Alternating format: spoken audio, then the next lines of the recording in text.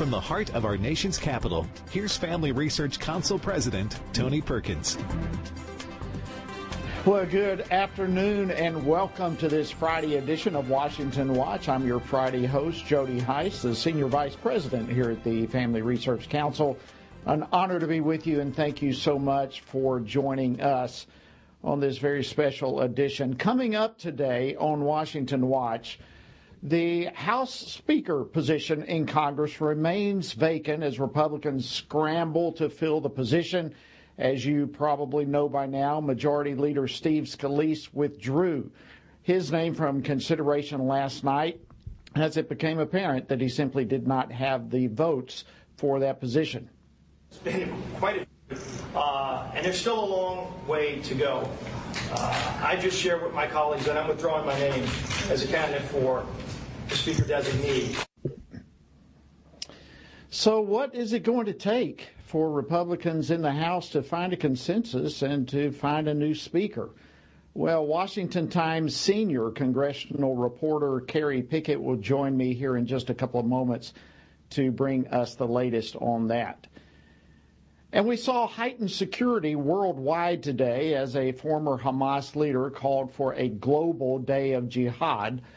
But this focus on security comes even as the Biden administration's failure to secure our own southern border has allowed thousands of potential terrorists in our own country. I'll be talking about that with Arizona Sheriff Mark Lamb a little bit later in the program. And on this so-called Global Day of Jihad, anti-Israel and anti-Semitic demonstrations have surfaced worldwide. Israel is notorious for creating propaganda that sides their one-sided massacre against Palestinians. Well, that was an exchange yesterday with Fox News' Lawrence Jones and a protester at Hunter College. But there's a long history of this type of rhetoric on U.S. college campuses. Family Research Council's Chris Gasek has studied incidents like this of anti-Semitism in America extensively, and he'll be joining me to discuss the patterns that we're watching on college campuses. And Defense Secretary Lloyd Austin became the latest U.S. official to travel to Israel to bolster support for the Jewish nation, with war obviously now underway in full force. Security assistance from the Department of Defense is already rapidly flowing into Israel, and we will continue to ensure that Israel has what it needs to keep itself secure. Well, Family Research Council's retired Lieutenant General Jerry Boykin will join me to discuss what Israel needs to do and what the U.S. needs to do to help. So we've got a packed program coming your way. Of course, as a reminder, the website is TonyPerkins.com in case you miss any portion of today's program or you want to check out past shows. There's also tons of great resources there for you, so be sure to check it out, TonyPerkins.com. All right, let's jump into today's program. This is now the 11th day of a paralyzed Congress. House Republicans are continuing their scramble to try to fill the position of House Speaker as Kevin McCarthy was ousted, and obviously it becomes more and more of an important issue as war continues in Israel and the clock continues to tick towards November 17th, which is when our government funding deadline takes place. House Majority Leader Steve Scalise withdrew his name from contention last night as it became apparent that he simply didn't have the votes to assume the speakership. So what now? Where do we stand in all of this? Is there going to be consensus anytime in the near future? Well, joining me now by Zoom to discuss this and the latest developments is Kerry Pickett. She's a senior congressional reporter at the Washington Times. She's been staked out all afternoon in the hallways as the GOP has been in conference. Kerry, welcome back to Washington Watch. Thanks for joining us. Thanks for having me, Congressman. I got to tell you, you are definitely I'm sure your old stomping grounds. It's the same old stuff up here, but different situation, of course. As you mentioned, Mr. Scalise, the majority leader, he stepped away, but we are in this very similar situation that we had yesterday, unfortunately for Mr. Jordan, while he had enough votes to get nominated, he just doesn't have enough votes to become officially Speaker if the votes were to come to the floor. So in the first round, he was about 90 some odd votes short. In the second round, he was about 70 some odd votes short. He was going up against Austin Scott, and he's a Georgia congressman, of course. Many people thought that Mr. Scott was a sort of a proxy sort of candidate going up against Mr. Jordan, maybe a protest candidate. But still, as of now, even though Mr. Jordan is the official nominee for the GOP, he still is short, several votes or a number of votes. He's going to have to make up that gap. Right now, the Republicans have left, and they are planning on coming back Monday. Some are saying maybe to bring it to the floor, but maybe to bring it to the floor on Tuesday. That is still being hashed out right now. Okay, Carrie, so this is obviously going to drag into next week. So where do we go from here?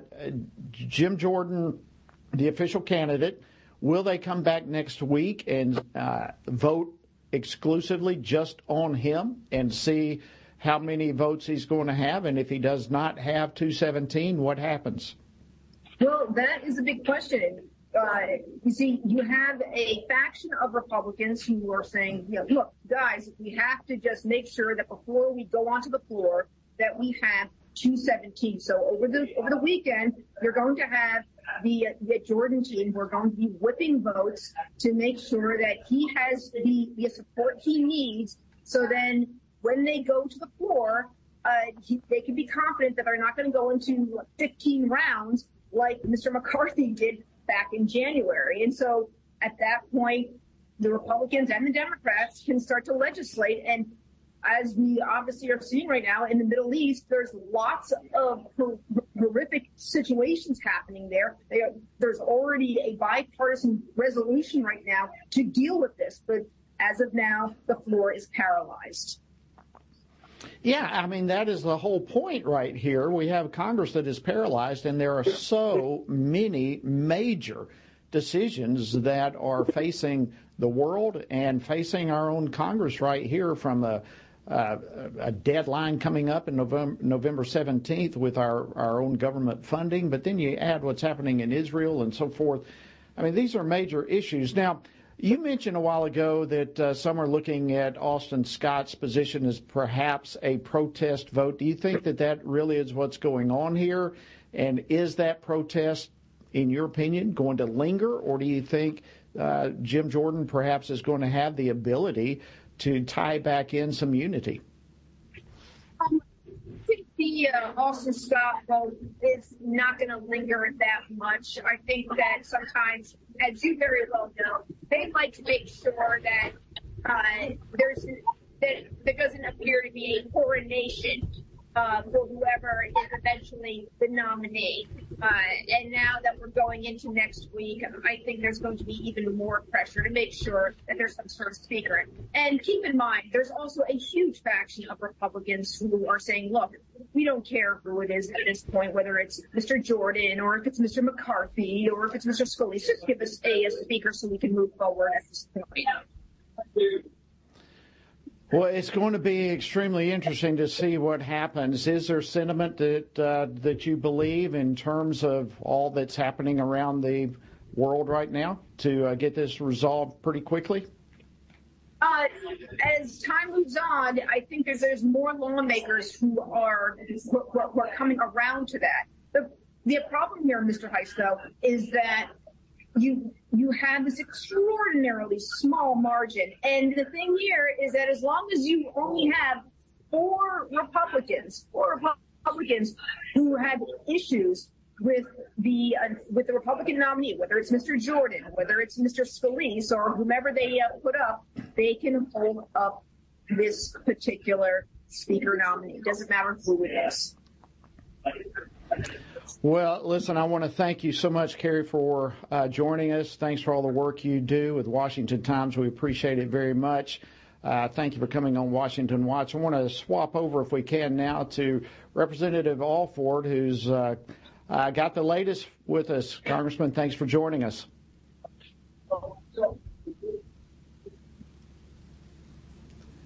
We're having a little difficulty getting Representative Alford on right now. Maybe we'll get him here in just a few moments. But, listen, this is an extremely critical situation that we have happening right now. As Carrie just mentioned, we have so many issues that are facing our country right now from what's happening in Israel. I mean, that alone is one of the issues of massive importance. And the reality is, and this is why it's so critically important, that we get as rapidly as possible a new Speaker of the House, is that Congress is paralyzed.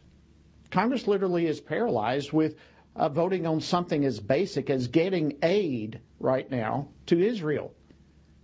Well, this is an extremely important scenario for us to be able to get on top of. In addition to that, as I mentioned a couple of times with Carrie Pickett from the Washington Times, we also have the situation here in just a short period of time. The funding of our government runs out. What are we going to do at that point? I personally right now see no way around the reality that we're going to have another CR, a continuing resolution to continue funding our government. But then the question comes, what kind of continuing resolution is it going to be? Is it going to be one that we currently are abiding under, which is filled with radical left-wing Democratic type agenda items? Or are we going to be able to pass through and get back to some of the more conservative cutbacks? So it's a lot at stake right now. I know we don't have much time, but Congressman Alford, can you hear me now? Congressman Alford, can you hear me? I can hear you now. Okay, thank you for your patience. Give us the latest on where we stand on the speaker's race. Well, Jody, we are at another impasse. I was hoping today that we would have a resolution that we would be able to take the name of Jim Jordan to the House floor. He does not have those votes. As your reporter has said previously, he's 55 short. How do you go from there to on the House floor to get 217? Well, there are about 9 members who are not here right now, some of them for good reasons, others, I don't know why they're not here. We didn't go home. We had very important votes today. Jim Jordan beat out Austin Scott pretty handily, but a second vote was held, a secret ballot, to determine would there be enough votes to put Jim Jordan's name on the House floor and us win, because we did not want to repeat the 15 votes that we had for Kevin McCarthy. He was 55 short. So we're coming back Monday. I've been told we're going to have a House floor vote on Tuesday. That's going to give Jim Jordan our designee time to try to win over these 55 people. Wow, what a long weekend it's going to be. I'm sure there will be tons of phone calls, and it's incredible. Congressman Alford, Missouri, thank you so much for all that you do and for keeping us here at Washington Watch so informed as the latest. Thank you for taking time to join us this evening on Washington Watch. Thank you, Jody. God bless. God bless you as well. Have a great weekend. All right, friends, that's the latest. That's where we are.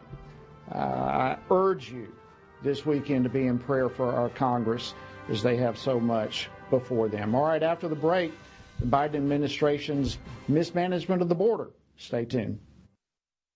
Christians must be sure to faithfully think about the issues that have taken our culture and many of our churches by storm from a biblical perspective.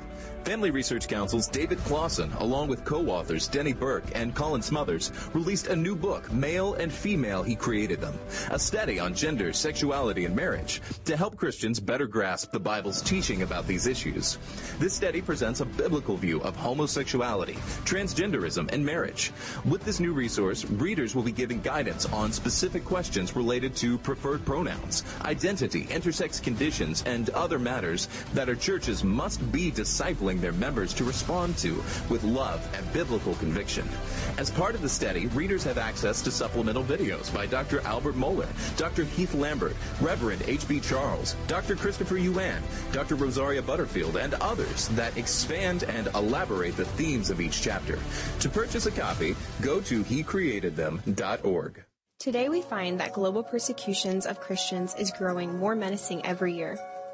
Family Research Council's Leela Gilbert, Ariel Del Turco, and Lieutenant General Jerry Boykin's book, Heroic Faith, shares personal stories from those who have endured religious persecution and gives a close look at the dire situations Christians often face due to dangerous and sometimes deadly opposition to their faith.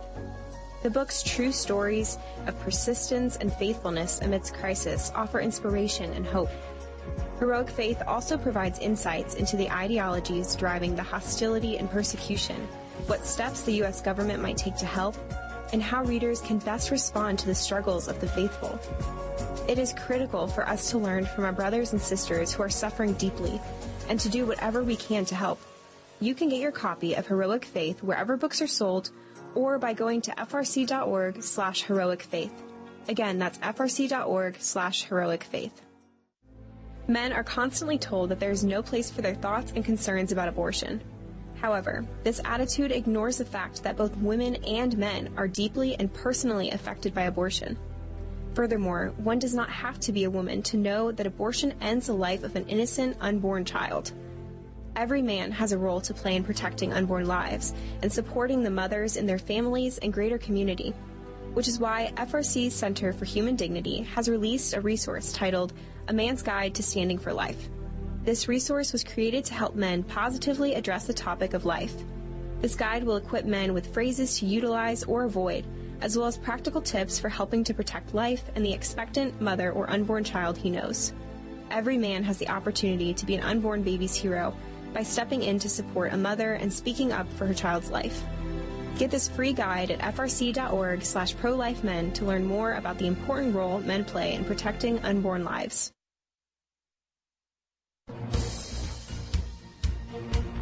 Good afternoon. Welcome to this Friday edition of Washington Watch. I'm your host, Jody Heiss. Glad to have you with us. All right, as you well know, cities all throughout the world had tightened security today after a former Hamas leader called for a worldwide day of jihad. And we know of at least one episode of violence. There was a school teacher in France that was murdered by stabbing, and reportedly the man was shouting Allah Akbar during the attack. But closer to home, U.S. authorities in border states are continuing to sound the alarm that the Biden administration's mishandling of our border control has left our own country exposed to potential infiltration by terrorists. So the question begs itself, are we inviting trouble into our country rather than repelling it? Well, joining me now to discuss this and more is Pinal County, Arizona Sheriff Mark Lamb. Sheriff Lamb, thank you for all you do. Welcome to Washington Watch. Thank you, Jody. It's good to see you. Great to see you again as well. All right, listen, we've got heightened security all throughout the country, all throughout the world for that matter today in response to the day of jihad today. How did your department handle and approach today? Well, out in Arizona, the day's not over yet, but we had our SWAT guys active. We broke it up into two different branches of our SWAT. That way we could cover all the county. We're the size of the state of Connecticut out here in Arizona, so we have a lot of cities within our county, and our guys did the best they could to prepare. We made sure that we were full staffed. And we've been fortunate enough to have no incidences. I talked to some guys down in Phoenix, likewise, at least with the troopers. They hadn't seen anything. So we've been blessed. But, part of that is because all across this country, I think a lot of agencies were prepared. Yeah, absolutely. And listen, we all thank God that there have not been any instances here to this point in the United States. And what a blessing it is to have leadership like yours and so many of our law enforcement across this country. Let me just be frank with you, Sheriff. The Biden administration has failed, particularly states like yours, in the way that it's mishandled the border crisis. And I know you have been very vocal in talking about this, but when you bring into the equation what happened last week in the horrific attacks in Israel, how does that highlight and magnify, underscore the importance of securing our own southern border? Well, I've been saying for a while, Jody, that this is the greatest national security threat to America.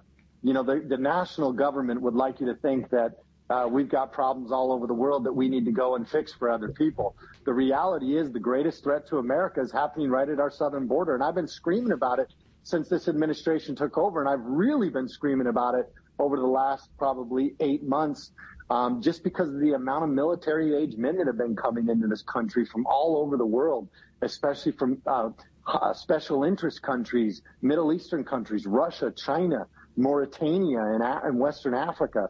These are places that we should be very concerned with, and these are military age men coming in. And when I go to talk about this being the greatest national security threat, look no further than the fact that there has been over 100,000 American civilians that have died every year, last year, to fentanyl poisoning. So between the fentanyl poisonings coming across, between the unknown quantities of people that we were letting in, the terrorists, the criminals that have come across with these open border policies under this administration, this is our greatest threat. And last week, what we saw in Israel exposed just how vulnerable we are.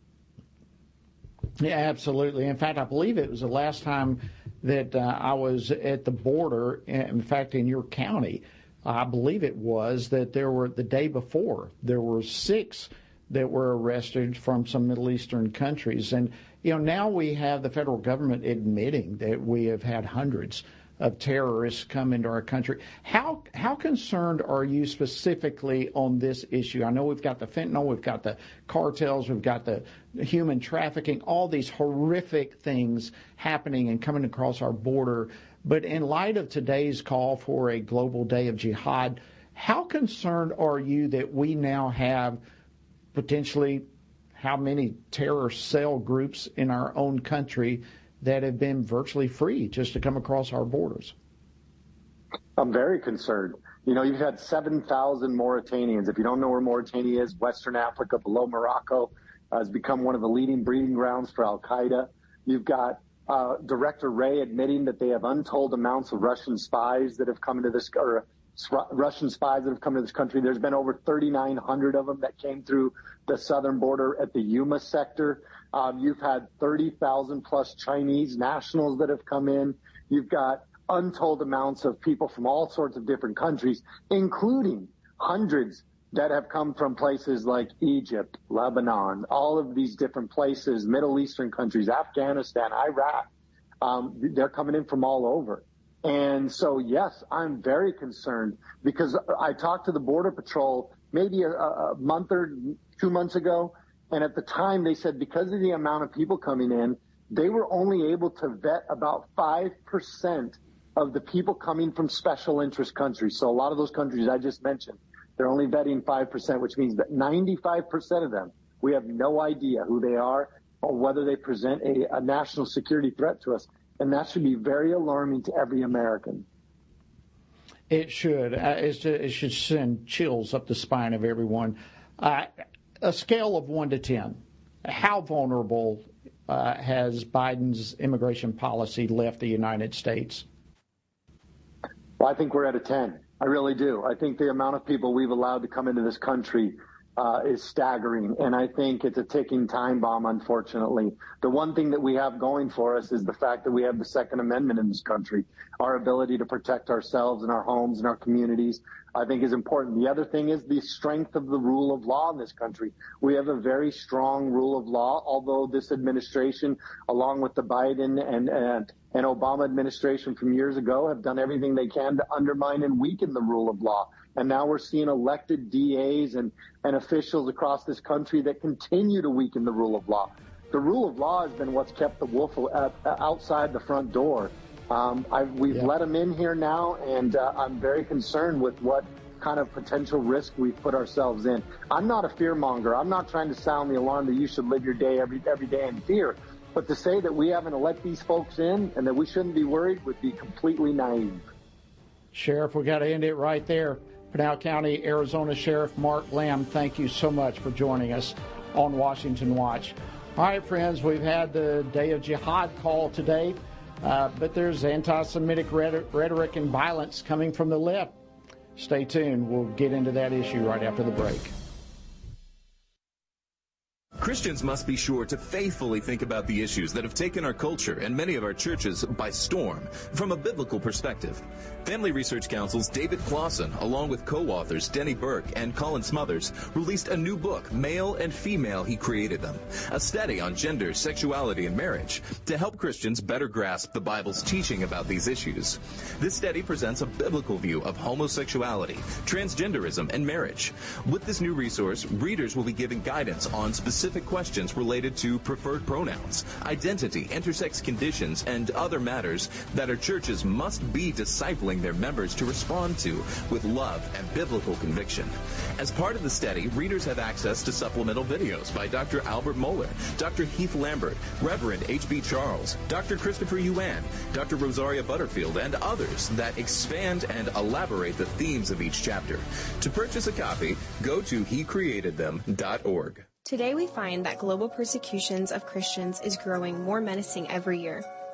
Family Research Council's Leila Gilbert, Ariel Del Turco, and Lieutenant General Jerry Boykin's book, Heroic Faith, shares personal stories from those who have endured religious persecution and gives a close look at the dire situations Christians often face due to dangerous and sometimes deadly opposition to their faith. The book's true stories of persistence and faithfulness amidst crisis offer inspiration and hope. Heroic Faith also provides insights into the ideologies driving the hostility and persecution, what steps the U.S. government might take to help, and how readers can best respond to the struggles of the faithful. It is critical for us to learn from our brothers and sisters who are suffering deeply and to do whatever we can to help. You can get your copy of Heroic Faith wherever books are sold or by going to frc.org/heroicfaith. Again, that's frc.org/heroicfaith.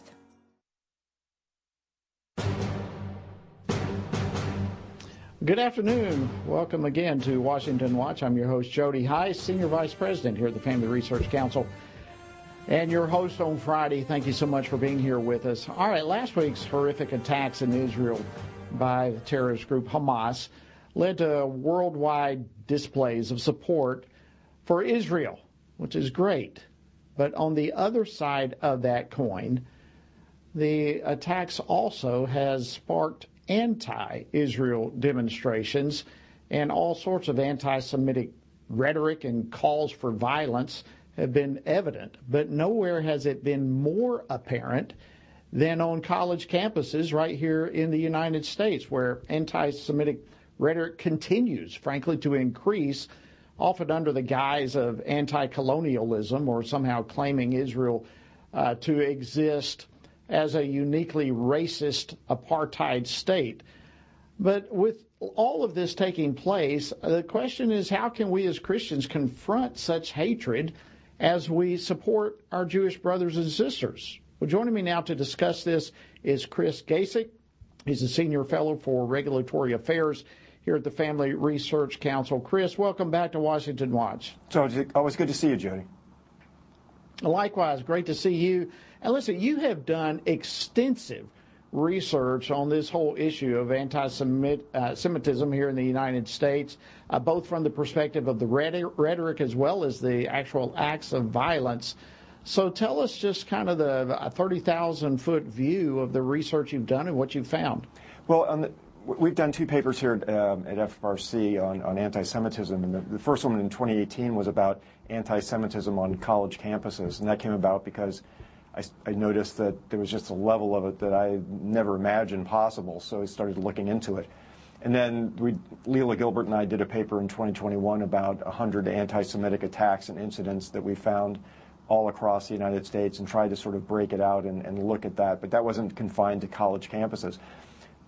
Regarding colleges, though, I think what you have is sort of there's a sort of a twofold reason for this occurring. So there's a group that Rabbi Mencken mentioned yesterday called Students for Justice in Palestine, which is basically there are 200 chapters of this organization at least on college campuses or university campuses. They're pretty much all the major schools in the United States. It's essentially an Islamist kind of a front group, masquerading as an organizing and anti-Jewish action front in all these college campuses. And I would say just bluntly, any school that has an SJP chapter is is my way of thinking. It's per se a hostile environment for Jewish students. It just is not possible for it to be another way. All of this anti-Semitism has also been institutionalized in the schools themselves by Middle East studies departments that are popularized. They're populated with professors who are, anti-Zionist. They're Middle Eastern. They really, they hate Israel. And they're not too fond of Jews either. So that's widespread throughout the academy. But one of the things, you just touched on something I just want to mention, and people can go and look at the textbooks that their kids have, or even probably in high school. I would imagine this is filtered all the way down. And it is this term decolonization, colonizers, this whole sort of set of rhetoric about colonialism.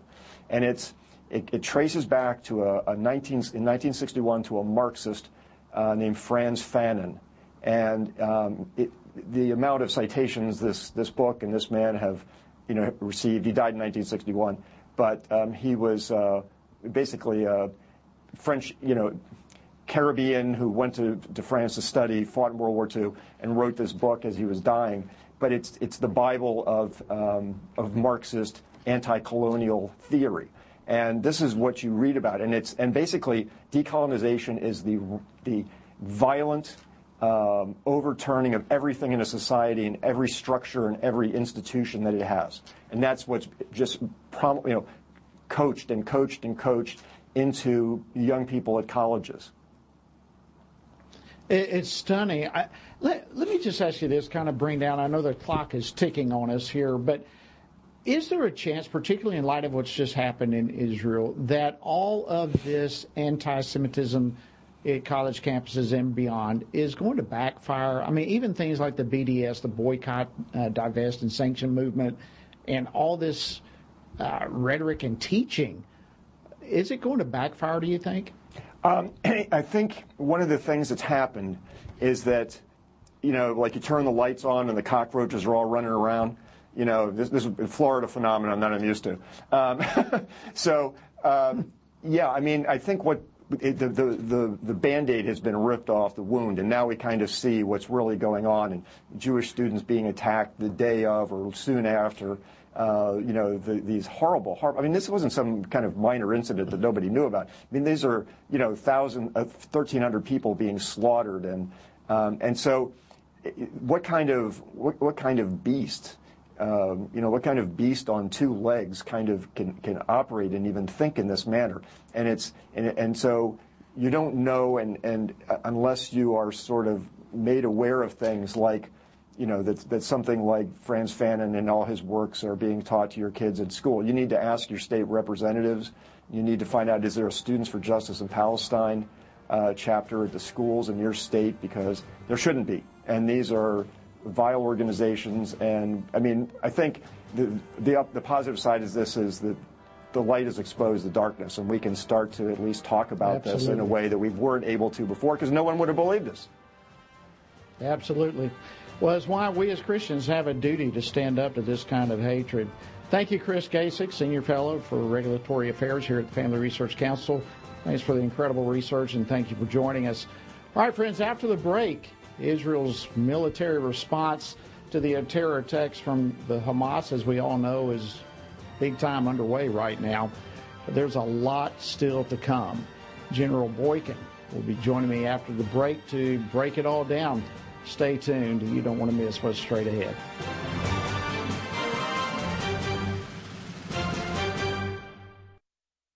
Christians must be sure to faithfully think about the issues that have taken our culture and many of our churches by storm from a biblical perspective. Family Research Council's David Clausen, along with co-authors Denny Burke and Colin Smothers, released a new book, Male and Female, He Created Them, a study on gender, sexuality, and marriage to help Christians better grasp the Bible's teaching about these issues. This study presents a biblical view of homosexuality, transgenderism, and marriage. With this new resource, readers will be given guidance on specific questions related to preferred pronouns, identity, intersex conditions, and other matters that our churches must be discipling their members to respond to with love and biblical conviction. As part of the study, readers have access to supplemental videos by Dr. Albert Mohler, Dr. Heath Lambert, Reverend H.B. Charles, Dr. Christopher Yuan, Dr. Rosaria Butterfield, and others that expand and elaborate the themes of each chapter. To purchase a copy, go to HeCreatedThem.org. Today we find that global persecutions of Christians is growing more menacing every year. Family Research Council's Leila Gilbert, Ariel Del Turco, and Lieutenant General Jerry Boykin's book, Heroic Faith, shares personal stories from those who have endured religious persecution and gives a close look at the dire situations Christians often face due to dangerous and sometimes deadly opposition to their faith. The book's true stories of persistence and faithfulness amidst crisis offer inspiration and hope. Heroic Faith also provides insights into the ideologies driving the hostility and persecution, what steps the U.S. government might take to help, and how readers can best respond to the struggles of the faithful. It is critical for us to learn from our brothers and sisters who are suffering deeply and to do whatever we can to help. You can get your copy of Heroic Faith wherever books are sold or by going to frc.org/heroicfaith. Again, that's frc.org/heroicfaith. Men are constantly told that there is no place for their thoughts and concerns about abortion. However, this attitude ignores the fact that both women and men are deeply and personally affected by abortion. Furthermore, one does not have to be a woman to know that abortion ends the life of an innocent, unborn child. Every man has a role to play in protecting unborn lives and supporting the mothers in their families and greater community, which is why FRC's Center for Human Dignity has released a resource titled A Man's Guide to Standing for Life. This resource was created to help men positively address the topic of life. This guide will equip men with phrases to utilize or avoid, as well as practical tips for helping to protect life and the expectant mother or unborn child he knows. Every man has the opportunity to be an unborn baby's hero by stepping in to support a mother and speaking up for her child's life. Get this free guide at frc.org/prolifemen to learn more about the important role men play in protecting unborn lives.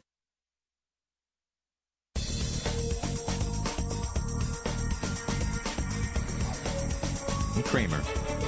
Well, first of all, let me just say thank you to FRC and their staff for doing two things that I think are so important and representative of government. One is, as I like to say, is that you hold us accountable. But what's more important is that you're an extension of your representative government. You are an extension of those of us who take the pledge and pledge our allegiance to our country and to our Constitution, but lean heavily on you and what you provide. So keep up the great work. We need you.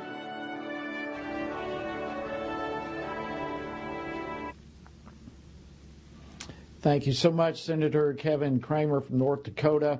A great voice he is for America and a great friend of the Family Research Council. Good afternoon. Glad to have you back here on Washington Watch. I'm your host, Jody Heiss. All right, you probably heard Tony mention just yesterday that the Equal Employment Opportunity Commission, the EEOC, they've just released a new proposed rule to undermine sex-segregated spaces and at the same time to massively stifle free speech in the workplace. They've expanded the definition of what constitutes workplace harassment, and it's unbelievable. Some of the examples, if you use the wrong pronoun at work, that could now be workplace harassment. Or, having a different opinion about separate bathrooms, separate locker rooms, separate showers for men and women based on biological sex rather than sexual identity, or even voicing opposition to things like abortion or contraception or that type of thing. All of this can now be considered workplace harassment. Well, you have until November 1st to give a public comment about this, and we urge you to do so. The more people that comment on this, it can really help move the needle for us. So we are encouraging you, and here's the easiest way for you to do. Simply text the word speech, as in free speech. Just text the word speech to 67742, and then you just follow the links, and that will put you at a place where you can submit a public comment on this. It's extremely important that your voice be heard. So text the word speech to 67742. All right.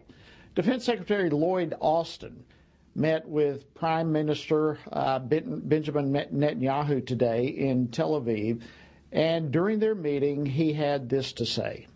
As you know, I was the guy that initially put the ISIS campaign together, and I know a lot about ISIS, and this is worse than what I saw with ISIS. That's a powerful statement. Friends, this is worse than what he saw with ISIS. That is just stunning. Secretary Austin also announced that the Pentagon is already supplying munitions, air defense capabilities, and other equipment, as well as additional interceptors for the Iron Dome to save Israeli lives. And, you know, Israel is in an extremely critical situation right now, and that kind of support coming from Secretary Austin and the United States is extremely important. But what's to come next? Well, joining me now to discuss this and more is retired Lieutenant General Jerry Boykin. He serves as FRC's Executive Vice President. He spent the last 4 years of his brilliant 36-year military career serving as the Deputy Undersecretary of Defense for Intelligence. He was also one of the original members of the U.S. Army's Delta Force, which, of course, was established to focus on counterterrorism and hostage rescue operations. So, General Boykin, welcome back to Washington Watch. Always great to see you and have you on the program. Thank you, Jody. I'm glad to be with you. Well, let's jump into this. I don't know of anyone more equipped to deal with these issues right now than you. We've got the Israeli counterattack that obviously is already underway. The IDF is conducting raids both on Hezbollah and strongholds in the northern border up with Lebanon, and at the same time a lot of strikes still taking place in Gaza.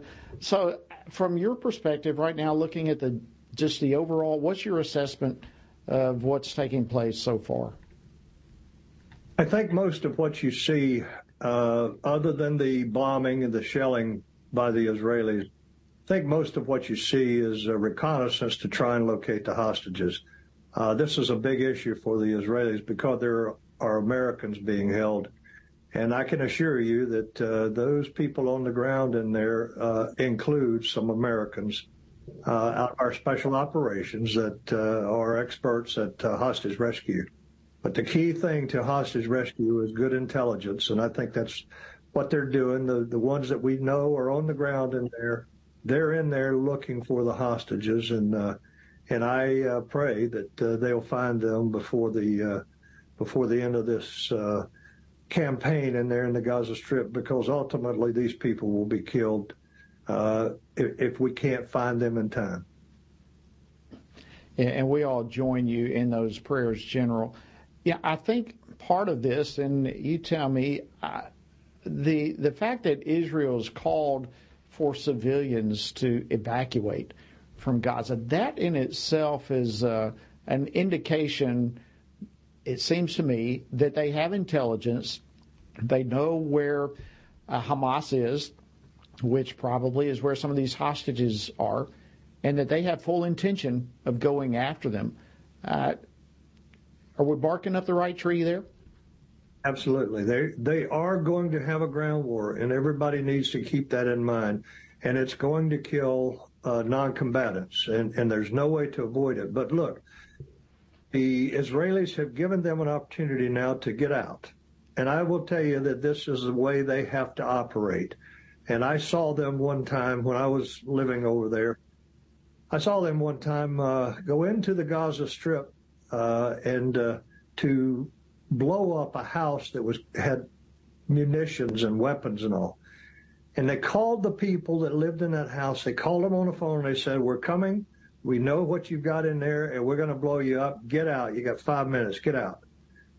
So the people in the house there ran to the top of the building, and they're all flat roof buildings over there, and that was to provoke the Israelis, thinking the Israelis would not shoot, would not fire on them. And then the Israelis brought in a helicopter, and in one corner, they fired off probably 15 or 20 rounds, and that got their attention, and they realized that this is your last chance. And the next thing you saw all of them at a double speed getting out of that building and getting away, and just as the munitions went off.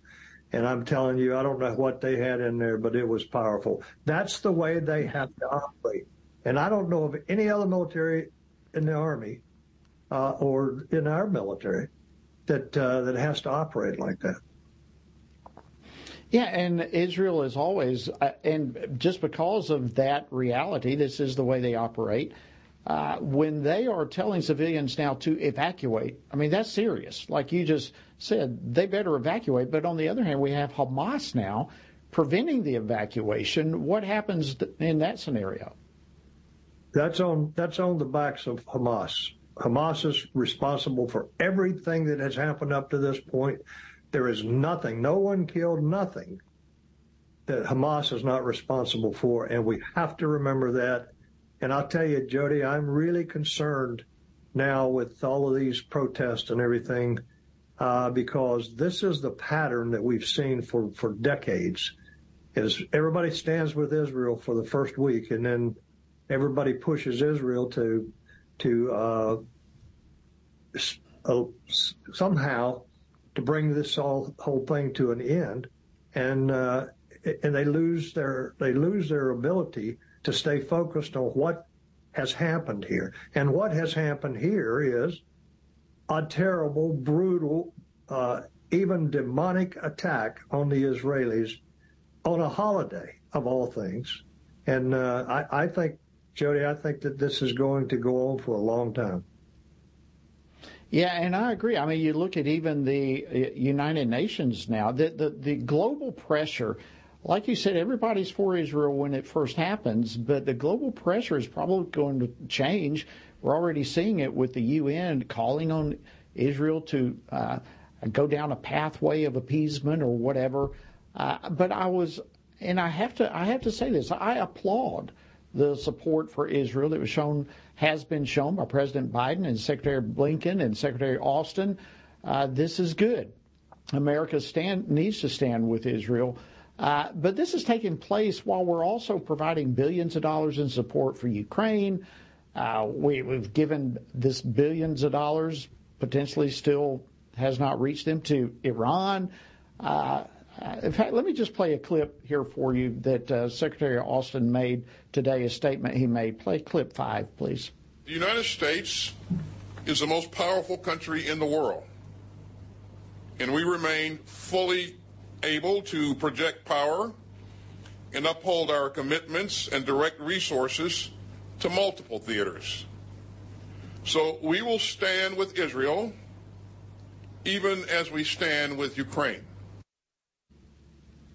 Great comment. I'd like to get your assessment of that. Can our military handle both of these efforts simultaneously? I'll tell you, from a material perspective, I'm getting very concerned about all of the military equipment that has already gone out, and I support the Ukrainians, but we've got another equation now that we've got to think about in terms of how far can we go with regards to depleting our own supplies to support our allies. And I will tell you, if I had to make a choice, I'm afraid I'd have to go with Israel. Wow. That's sobering to hear. And, yeah, you bring up a great point. What was it, $85 billion or something in that ballpark of weaponry that we left? That much of that has now been taken. Let me throw another equation your way and get your reaction to this. We have this now going on in Ukraine and Israel, but then we have other bad actors in the world. What about an adversary like China trying to go into Taiwan right now, or North Korea doing something crazy? At what point are we stretching ourselves too thin as a U.S. military? In other words, does what's happening now provide an opportunity, maybe that's the best way of asking it, for a China to invade Taiwan right now because we're preoccupied? Absolutely. And I think we are just about at the breaking point with regards to what we're providing to not only to Israel, but also to what's going on in Russia and the Ukraine. So I think we're there, and now we do have one ace in the hole, and that is our industrial capacity, our capacity to crank out military materiel, weapons, ammunition, missiles, all kinds of things.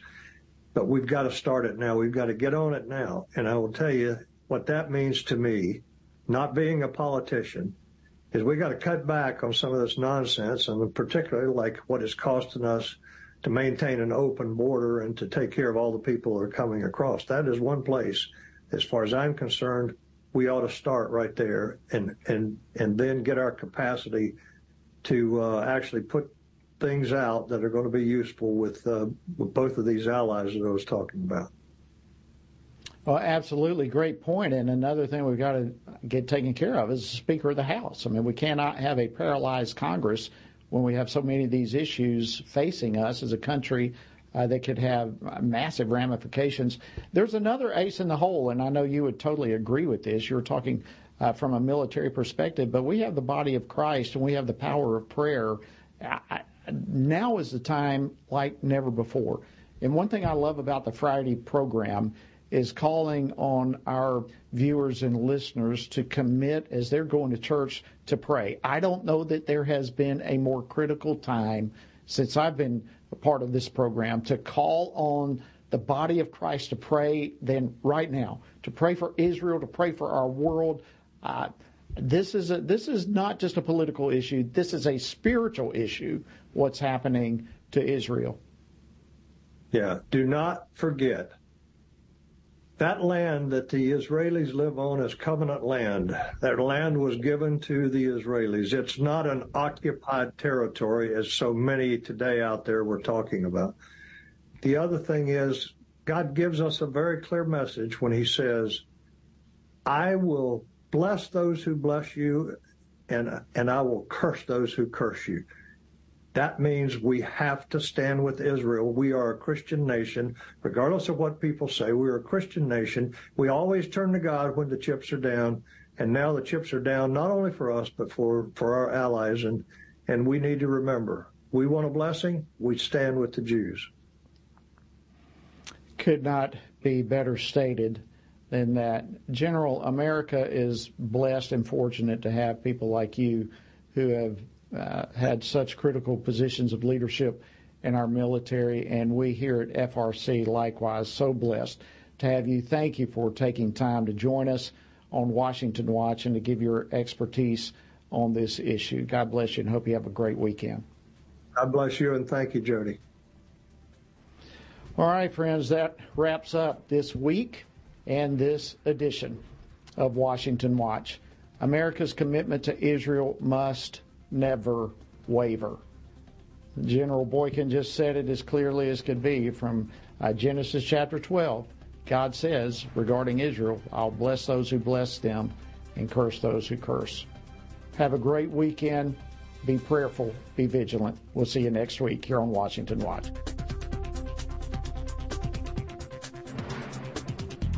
Washington Watch with Tony Perkins is brought to you by Family Research Council and is entirely listener-supported. Portions of the show discussing candidates are brought to you by Family Research Council Action. For more information on anything you've heard today, or to find out how you can partner with us in our ongoing efforts to promote faith, family, and freedom, visit TonyPerkins.com. Also, to leave a comment about Washington Watch, call our watch line at 1-866-372-7234. That's 1-866-372-7234.